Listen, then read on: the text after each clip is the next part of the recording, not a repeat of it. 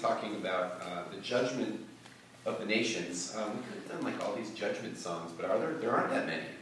They're not as much fun either. But it's how the judgment takes place, really, that we're going to be talking about. How that connects to sheep and goats, the Chicago Cubs, and meeting basic human needs. All right? So that's what we're going to be talking about today. Let's pray. God, we just thank you for gathering us here today. We thank you for all the wonderful blessings you have given to each of us. We just invite you here today to speak to us through your word. We pray this in Christ's name. Amen. So sheep and goats, right? They go way back in the Bible. The first family, we remember that Cain was the tiller of the soil. His brother Abel was the keeper of the flock. And so at this city Ur, which is most likely the place where the great patriarch Abraham was from, probably the same place. There's this excavation site. It was the home of, I guess this is somewhere in like the 1920s. They call it the Mound of Pitch. And so what they found was that there was this excavation site near this city center. There was a dump. And at the dump is where they buried, where the graveyard was located. And one of the graves above the right shoulder of a man was this thing, right? It's called the Standard of Ur. And so on it, there were two panels. One was this peace panel. One was a war panel. And so on the peace panel, what you see is a bunch of animals, right? It's hard to tell the difference, but they're actually sheep and goats that are depicted on this ancient panel. And so flocks in the Bible could be comprised of either sheep or goats. And so the Standard of Ur, this actually predates Abraham. This thing's really, really old. And what it shows is that sheep and goats were driven together, right? And so in Hebrew life, both sheep and goats, they're sources of food, milk, and fabric. They were a sign of wealth. More sheep and goats, the wealthier the family. And so today, hopefully we catch this by now. Today is actually called Christ the King Sunday, and so it's the final week of the Christian year. So the new Christian year begins next Sunday with the first Sunday of Advent, right? So the Christian calendar is a little bit different, and so we're starting over again next week. And so today is like one of those transition days where you actually stop and pause, and you kind of give thanks and praise for the sovereignty of Jesus, who is the king over all of creation. And so in today's passage, what the king is, you're going to see, the king is going to do, the king is going to separate people one from another. As the shepherd separates the sheep from the goats. So here it is, Matthew 25, 31 to 46. And the Son of Man comes in his glory, and all the angels with him. Then he will sit at the throne of his glory. All the nations will be gathered before him. He will separate people one from another, as a shepherd separates the sheep from the goats. He will put the sheep at his right hand and the goats at his left. Then the king will say to those at his right hand, "Come, you that are blessed by my Father, inherit the kingdom prepared for you from the foundation of the world. For I was hungry, and you gave me food. I was thirsty, and you gave me something to drink. I was a stranger, and you welcomed me. I was naked, and you gave me clothing. I was sick, and you took care of me. I was in prison, and you visited me." Then the righteous will answer him, "Lord, when was it that we saw you hungry and gave you food, or thirsty and gave you something to drink? And when was it that we saw you a stranger and welcomed you, or naked and gave you clothing? And when was it that we saw you sick or in prison and visited you?" And the king will answer them, "Truly I tell you, just as you did it to one of these, the least of these, who are members of my family, you did it to me." Then he will say to those at his left hand, "You that are accursed, depart from me into the eternal fire, prepared for the devil and his angels. For I was hungry, and you gave me no food. I was thirsty, you gave me nothing to drink. I was a stranger, and you did not welcome me. Naked, you did not give me clothing. Sick and in prison, and you did not visit me." Then they will also answer, "Lord, when was it that we saw you hungry or thirsty or a stranger or naked or sick or in prison and did not take care of you?" Then he will answer them, "Truly I tell you, just as you did not do it to one of the least of these, you did not do it to me. And these will go away to eternal punishment, and the righteous to eternal life." Word of the Lord. Thanks be to God. Now, I don't know. Maybe it's just me that thinks about these things. First thing I thought of was the goats. Like, why are the goats the ones that are rejected on Judgment Day, and the sheep stand for the saved? Like, what's wrong with the goats? Like, what did they ever do? So actually, I looked into this, because this is the way my mind works. And so, I came up with 3 answers, right? And 2 of them are just, I think, totally ridiculous. And the third one makes some sense, right? So there are actually people that say that the reason the goats are rejected is because they have an unruly nature, right? I'm like, who doesn't? Like, you know what I mean? And then this one's even better, right? The second one I found was that goats are really lustful and they smell bad. What's that? Sort of sheep. That's what I was going to say. Like, anyone ever smelled sheep and a male animal that's not lustful? I mean, this is ridiculous. Right? And so it's usually the simple answer that's probably the one that's the most true, right? And so when I looked at this, the standard of Ur, which we showed up there earlier, has the sheep and goats, they're mingled together in the same herd, right? And so what Jesus is saying is the righteous and the unrighteous, they mingle together in the same world. And so we look at them and we're like, man, if you look at the standard of Ur, it's hard to tell the difference between the sheep and the goats on that thing. Like, I didn't know which ones were which. But here's the thing, the Palestinian shepherd, they probably most likely separated the sheep and the goats at night and they put them in their own enclosures. And so, in other words, the Palestinian shepherds, they know the difference between the sheep and the goats. They can tell the difference. And so the shepherd king, this is where we're going here, right? The shepherd king, Jesus knows the difference between the sheep and the goats. Jesus isn't fooled. And so it made me think of, with identical twin daughters, right? When most people can't tell the difference between the two of them. They just 50-50 guess and flip a coin. They just say, like, you know what? I'm just going to guess, Corinne. And they got a 50-50 shot. And then I was thinking about, Katie and I, we always know since day one, since the second they were born, we know the difference. We're not fooled by that, where some other people might be. And so even when the sheep and the goats look a lot alike, Jesus says, Jesus the shepherd can spot the differences a mile away. This is where we're going with this. When we may have a hard time distinguishing between who are the sheep and who are the goats, it's not for us to know. But Jesus knows. And Jesus isn't fooled.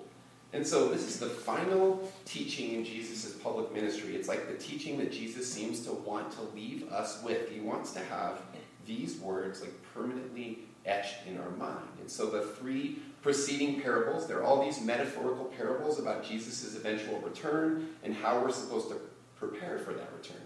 This text is not metaphor. It's not a parable. It's actually future history. So Jesus is saying this is what is going to happen. And so joining all the angels from the heavenly realm will be all the nations, it said. And what Jesus means by that is just that. Absolutely every person who's ever walked the face of the earth. And so I was looking into this and I was like, oh, this would be kind of fun. What are the largest gatherings the world has ever seen? Last year's World Series, the Chicago Cubs Parade, was the 5th largest gathering of humans on the planet ever, with 5 million people in attendance. And then I was like, all right, what's the largest one? And the largest one took place in 2013 in India. 30 million Hindu pilgrims came together to partake in this ritual bath called the Festival of Kumbh, right? 30 million people. And those are two pretty big numbers. I think that was the 7th largest gathering in the first. The Cubs were 7. And so I'm like, well, there's 7 billion people today, estimated 107 billion people that have ever walked the face of the earth. And Jesus, just simple stuff. It's like Jesus is like, every single one of those 107 billion people that have ever walked the face of the earth will be gathered together at the throne of Jesus. It'll be the greatest gathering of humanity. Nothing's even going to come close. And it kind of got me thinking, it's fascinating to me how we divide ourselves and we subdivide ourselves and we divide over everything possible and imaginable. Every division and subdivision, by the time we get to this text, every one of them will be gone and only one of them will remain, sheep and goats, the righteous and the unrighteous. Those who will enjoy God's kingdom forever and those who won't. And the key question here is, what's the difference? If Jesus can recognize the difference between the sheep and the goats, what is the difference? What are the distinguishing characteristics? What did the righteous do that the wicked did not? And this one, here it is. These are the things that Jesus says. The righteous who will inherit the kingdom of God, they fed the king when the king was hungry. They gave him water when he was thirsty. They welcomed him when he was a stranger. They clothed the king when he was naked. They took care of him when he was sick, and they visited him when he was in prison. This is exactly what Jesus said. Now, when you look at these things right here, what do you notice? Anything stand out to you? when you look at these things? How complicated are they? They're not very complicated, are they? They're actually really, really basic, simple things. And so there's this old guy with a good name, John Chrysostom, late 300s. He's the one who kind of first looked at these things, and he said that it's not the big miracles that are happening here, it's just these small ministries. It's so basic, so simple, real, earthy, tangible, concrete. These are the things I think of when I look at that list. And so our greatest living Presbyterian theologian, a guy named Dale Bruner, he's actually a retired Whitworth professor, lives in Hollywood. He actually, when I looked at this, he says that, it's these little ministries in meeting basic human needs where the miracle of eternal salvation takes place. And we see this right here in Jesus' words. They're not big, flashy things. They're the most basic things in the world that human beings need to flourish. And so when those righteous sheep, they're actually standing in front of the king, and this is amazing, right? These are the sheep. These are the good ones. And they are standing in front of the king, and they're like, when did we ever do these things? Like basically looking at Jesus going like, I don't remember seeing you anywhere. When did we ever do this? We don't remember doing this. And the king says, every time that you did one of these acts of mercy, shown to the least of these, and this is important, who are members of my family, Jesus says. Members of my family. You did it unto me. And so this is the biggest part, right? An act of love that meets basic human needs to another person is an act of love done to Jesus himself. This is exactly what he is saying. And so one of the most profound discoveries in all of Scripture is that where Jesus is to be found. He's to be found among the least valuable, the least lovable, the least desirable, the people that others look at and say these are like disposable people. Back in Jesus' day, people that lacked in food or shelter or freedom, they're lacking in social worth, right? It's like, how much progress have we really made in the last 2,000 years? Those people today are still the lowest people in our society in social status and social worth. So I found out anyone like Leo Tolstoy, any like literature people in here, he wrote a really cool story.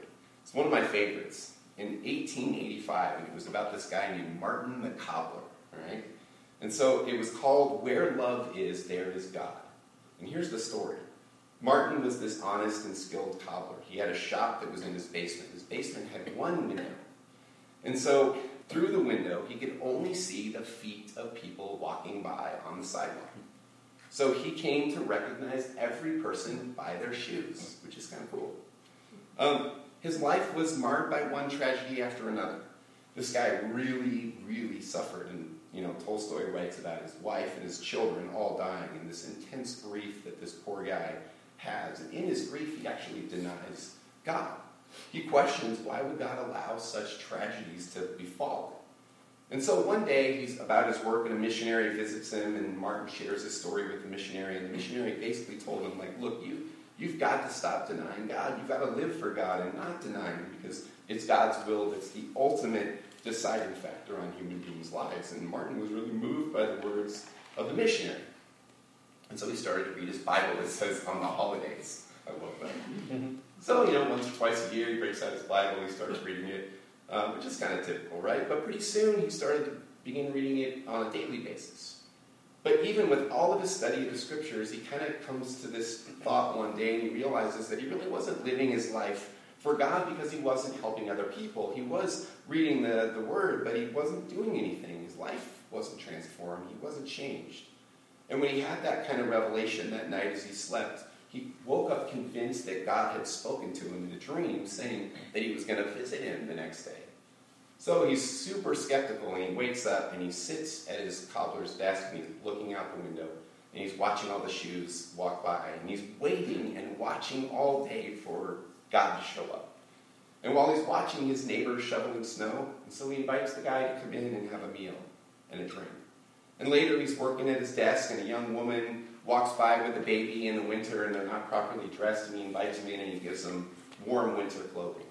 And finally he sees a thief robbing an old woman outside. He runs outside, he settles their dispute. Both of them are happy, And they walk on their way, and he goes to bed, and he's really disappointed. He's wondering, like, why God never showed up.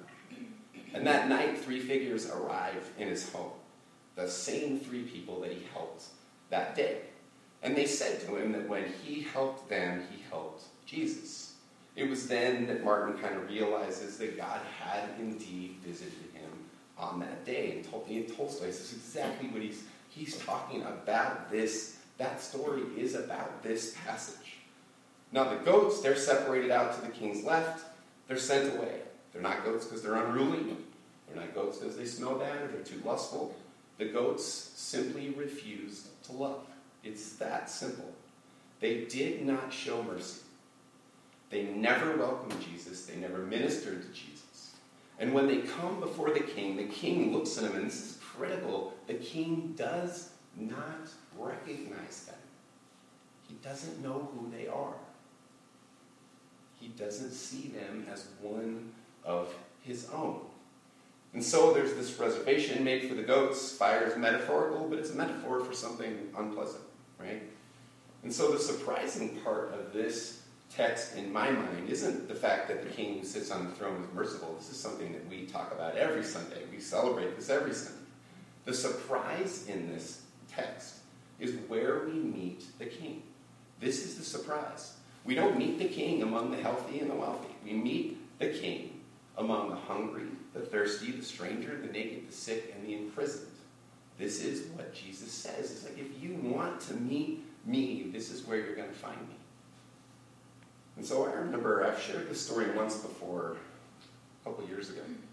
Some may be familiar with some people, but I kind of remember the day that I learned this teaching, the day that it kind of became really real to me. And it was years ago. Katie, you and I were in Tempe, Arizona. We were watching a football game. I think my dad was with us. We were walking along the streets. We had some time to hang out and see the sights. And we're walking, and we come to this McDonald's, and at the street corner, there was a man in a wheelchair. And to say the man was disheveled would be the understatement of the year. It's probably 100 and some degrees outside. He's in no shoes, no socks, no shirt, just in a pair of shorts in his wheelchair. And he was covered from head to toe with open, leaking sores. Okay? Like, to this day, I've never seen anything like this man before in my life. And he says he's hungry and he likes a McDonald's. And he's sitting out in front of McDonald's. And I admit, I love McDonald's. So I'm like, all right, perfect. We'll go get some food and I'll bring you something out. And I took his order. We went in, got some food, and we came out. And when I got to the corner, I handed him his bag of food. And I was like, you know what? I just felt like I needed to stay and talk to this guy and hang out. So I'm like, all right, I got to eat too. So I took out my burger and we started eating together. We had lunch for a few minutes, and I was about to be on my way. And like I would do with anybody else, I reached out to take his hand, shake his hand. And when I did that, I'm like, look, I'm not going to lie. Like, I looked at those open, leaking sores, and I was concerned.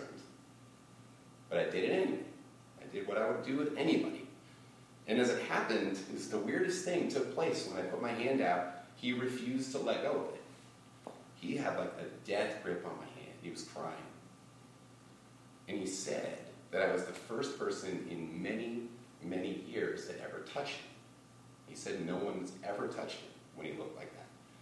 And so he just wouldn't let go of me. It was kind of strange, like go in my hand, like it took a couple minutes to get the blood back in there, And this encounter, it changed me. It changed, I don't think there's any way that it couldn't have. In that moment, and afterwards, I was walking back down the street, and it was like, man, I think I might have just met Jesus right now. I actually got to shake his hand. That's kind of cool. If I was smarter, I might have asked for an autograph, but I'm not that smart. But honestly, the encounter, I think about him all the time. Some little piece of, it's like my heart broke on that day. I was looking at this guy when I think about him. He was starving, but not for food, not for water, or medical attention. He was just starving for humanity.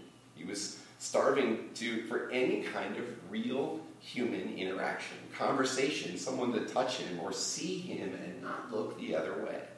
Someone that would actually recognize his humanity that might recognize too, like Jesus said, that this man is an important member of Jesus' family, right? And so ever since that encounter, I have a much more difficult time walking by people in need without stopping or talking, or at least praying or giving something that meets their needs or appropriate, like shaking somebody's hand. And I can't help but wonder if it's in these encounters with these people that Jesus calls the least of these, Jesus' words, if we're not being given the opportunity to actually meet the King, to minister to the King, to love the King.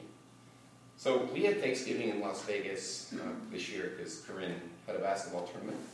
And so it was like our first Thanksgiving at a casino buffet, which was unique. I can just say that I got my money's worth. So at Darcy, I'm like, Ken, like you, I'm still experiencing the buffet, yes. And we were walking around at night, and it's just like, I couldn't, you're just overwhelming sadness, right? When you walk around the strip late at night. It's just absolutely amazing. And we were almost back to our hotel, and the last guy that I saw, I haven't been able to get him out of my mind. A young guy in his 20s, probably like your age.